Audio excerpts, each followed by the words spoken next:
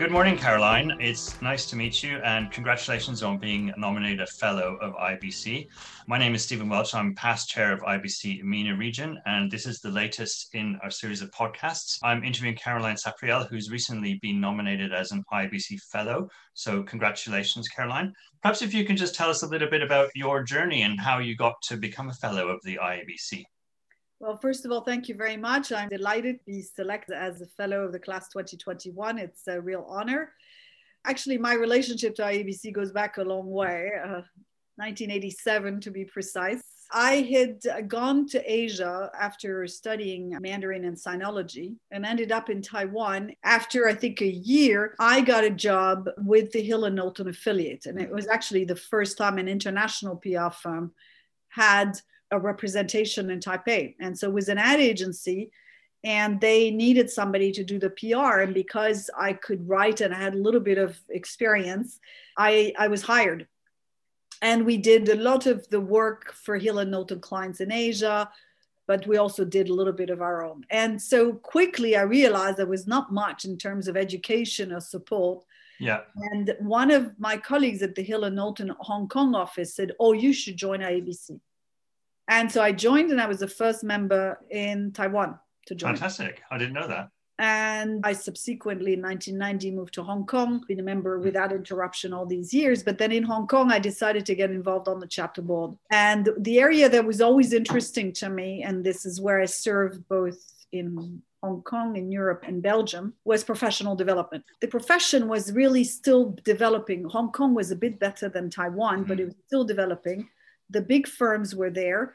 And I wanted to make sure that people got good education and growth.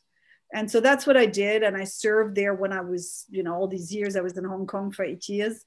Then moved to Europe, well, kind of half-half, but had set up a base in Belgium. There I joined the chapter in Belgium and then continued to work on professional development on the chapter. Mm-hmm. I then joined European board for a while. I contributed, I think, for the first Eurocom.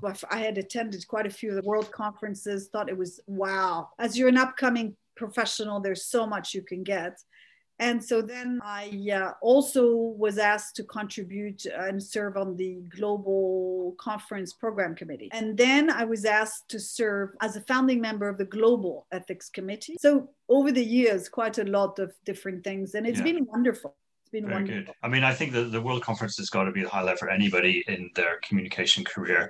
We've had a couple of really successful virtual ones, but I know a lot of people can't wait to the next one where we all get to meet in person again. Yeah, and you run your own agency, don't you? Well, it's not an agency because we are really a risk, crisis, and business continuity consultancy. We started 30 years ago this year. So, wow, congratulations. Yeah, so we're celebrating our 30th anniversary. After experience in crisis from the communications angle, working for a couple of big firms, I felt that the communications piece to trying to get organizations better prepared for crises was a bit limited. And so we embarked in 1991, starting in Hong Kong, with trying to provide a more integrated approach to crisis preparedness, looking at risk, looking at emergency crisis response, crisis communication, and business continuity.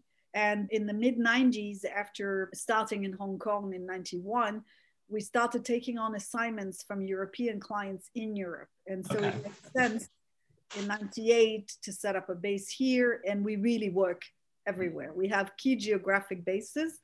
Our team is only senior people. We're not really structured like an agency. And we work mostly to help clients build resilience before or after a crisis. And what are some of your other career highlights over the past 30 or so years? Well, handling the first major crisis, which kind of was the turning point in why I chose to focus on crisis management. It was a bit of baptism of fire. I was quite young.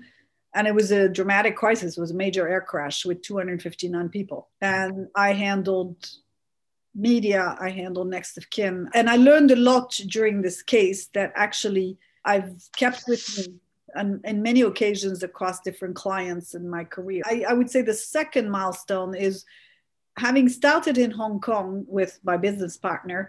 My first project was Cathay Pacific, who had been a client in the agency for us, saying we need a crisis manual. We only have an E&A, an emergency and accident manual. and you're the only one we know that could write it. And another thing that really moved us into a bigger scope of service is when Shell Greater China asked us to develop a large simulations for their exploration business. And we were up against the big agencies and we won it. And so those are major milestones. And then, of course, setting up in Europe and moving to other parts of the world, doing very large projects. Yeah, I think though we're like incremental, we decided to focus on adding value to clients. I think, you know, you've exposed to crisis management. I'm sure you know that the profession has evolved quite a bit. And a lot of the large companies have a lot of in-house capabilities these days.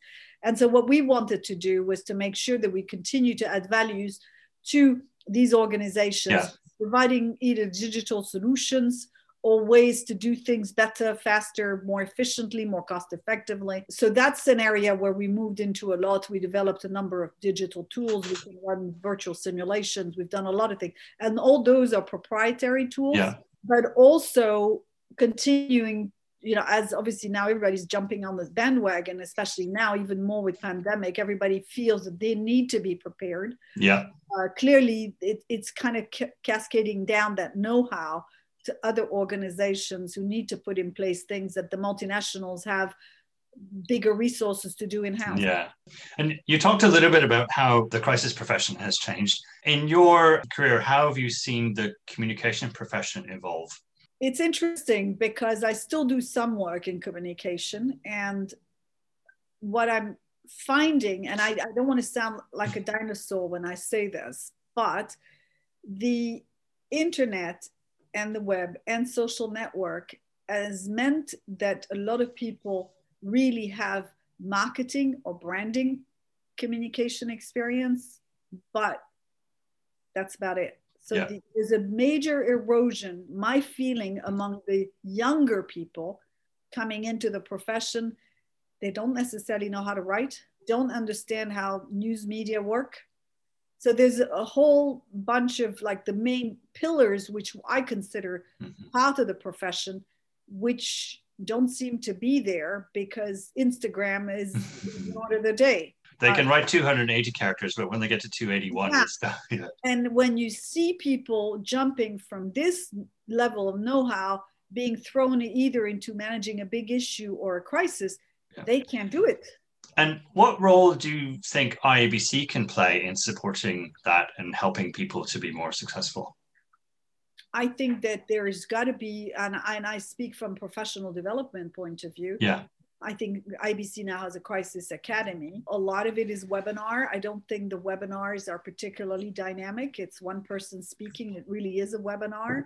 It's information transfer, but it doesn't mean it's raising the bar for the younger people coming in the community. And I say this because I've got quite a few clients at the moment asking me to run master classes in communications because there are younger people in their teams around the world just don't have the exposure to this.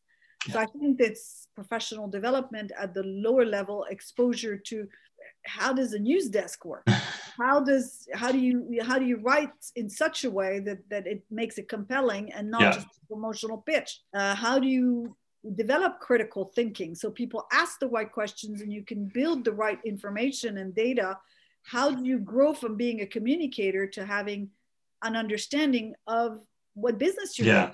And what difference it makes to business. And that's where things like the global standard play a big role as well. So, I mean, we talked about young people coming into the business. What tips or advice would you give to someone entering the communication profession today or this year? Learn, engage, ask questions. Don't just rest on what's comfortable and just because everybody's on Instagram, you just do Instagram. The communications profession is so much more. And I hear very often younger people or even mid-career saying, we're struggling to get ahead at the C-suite table. And I think partly is because communicators are not very good at building their own credentials. In my field, when a communicator is responsible for crisis manager, it still boggles the mind when I realize that most of them have never seen a risk register.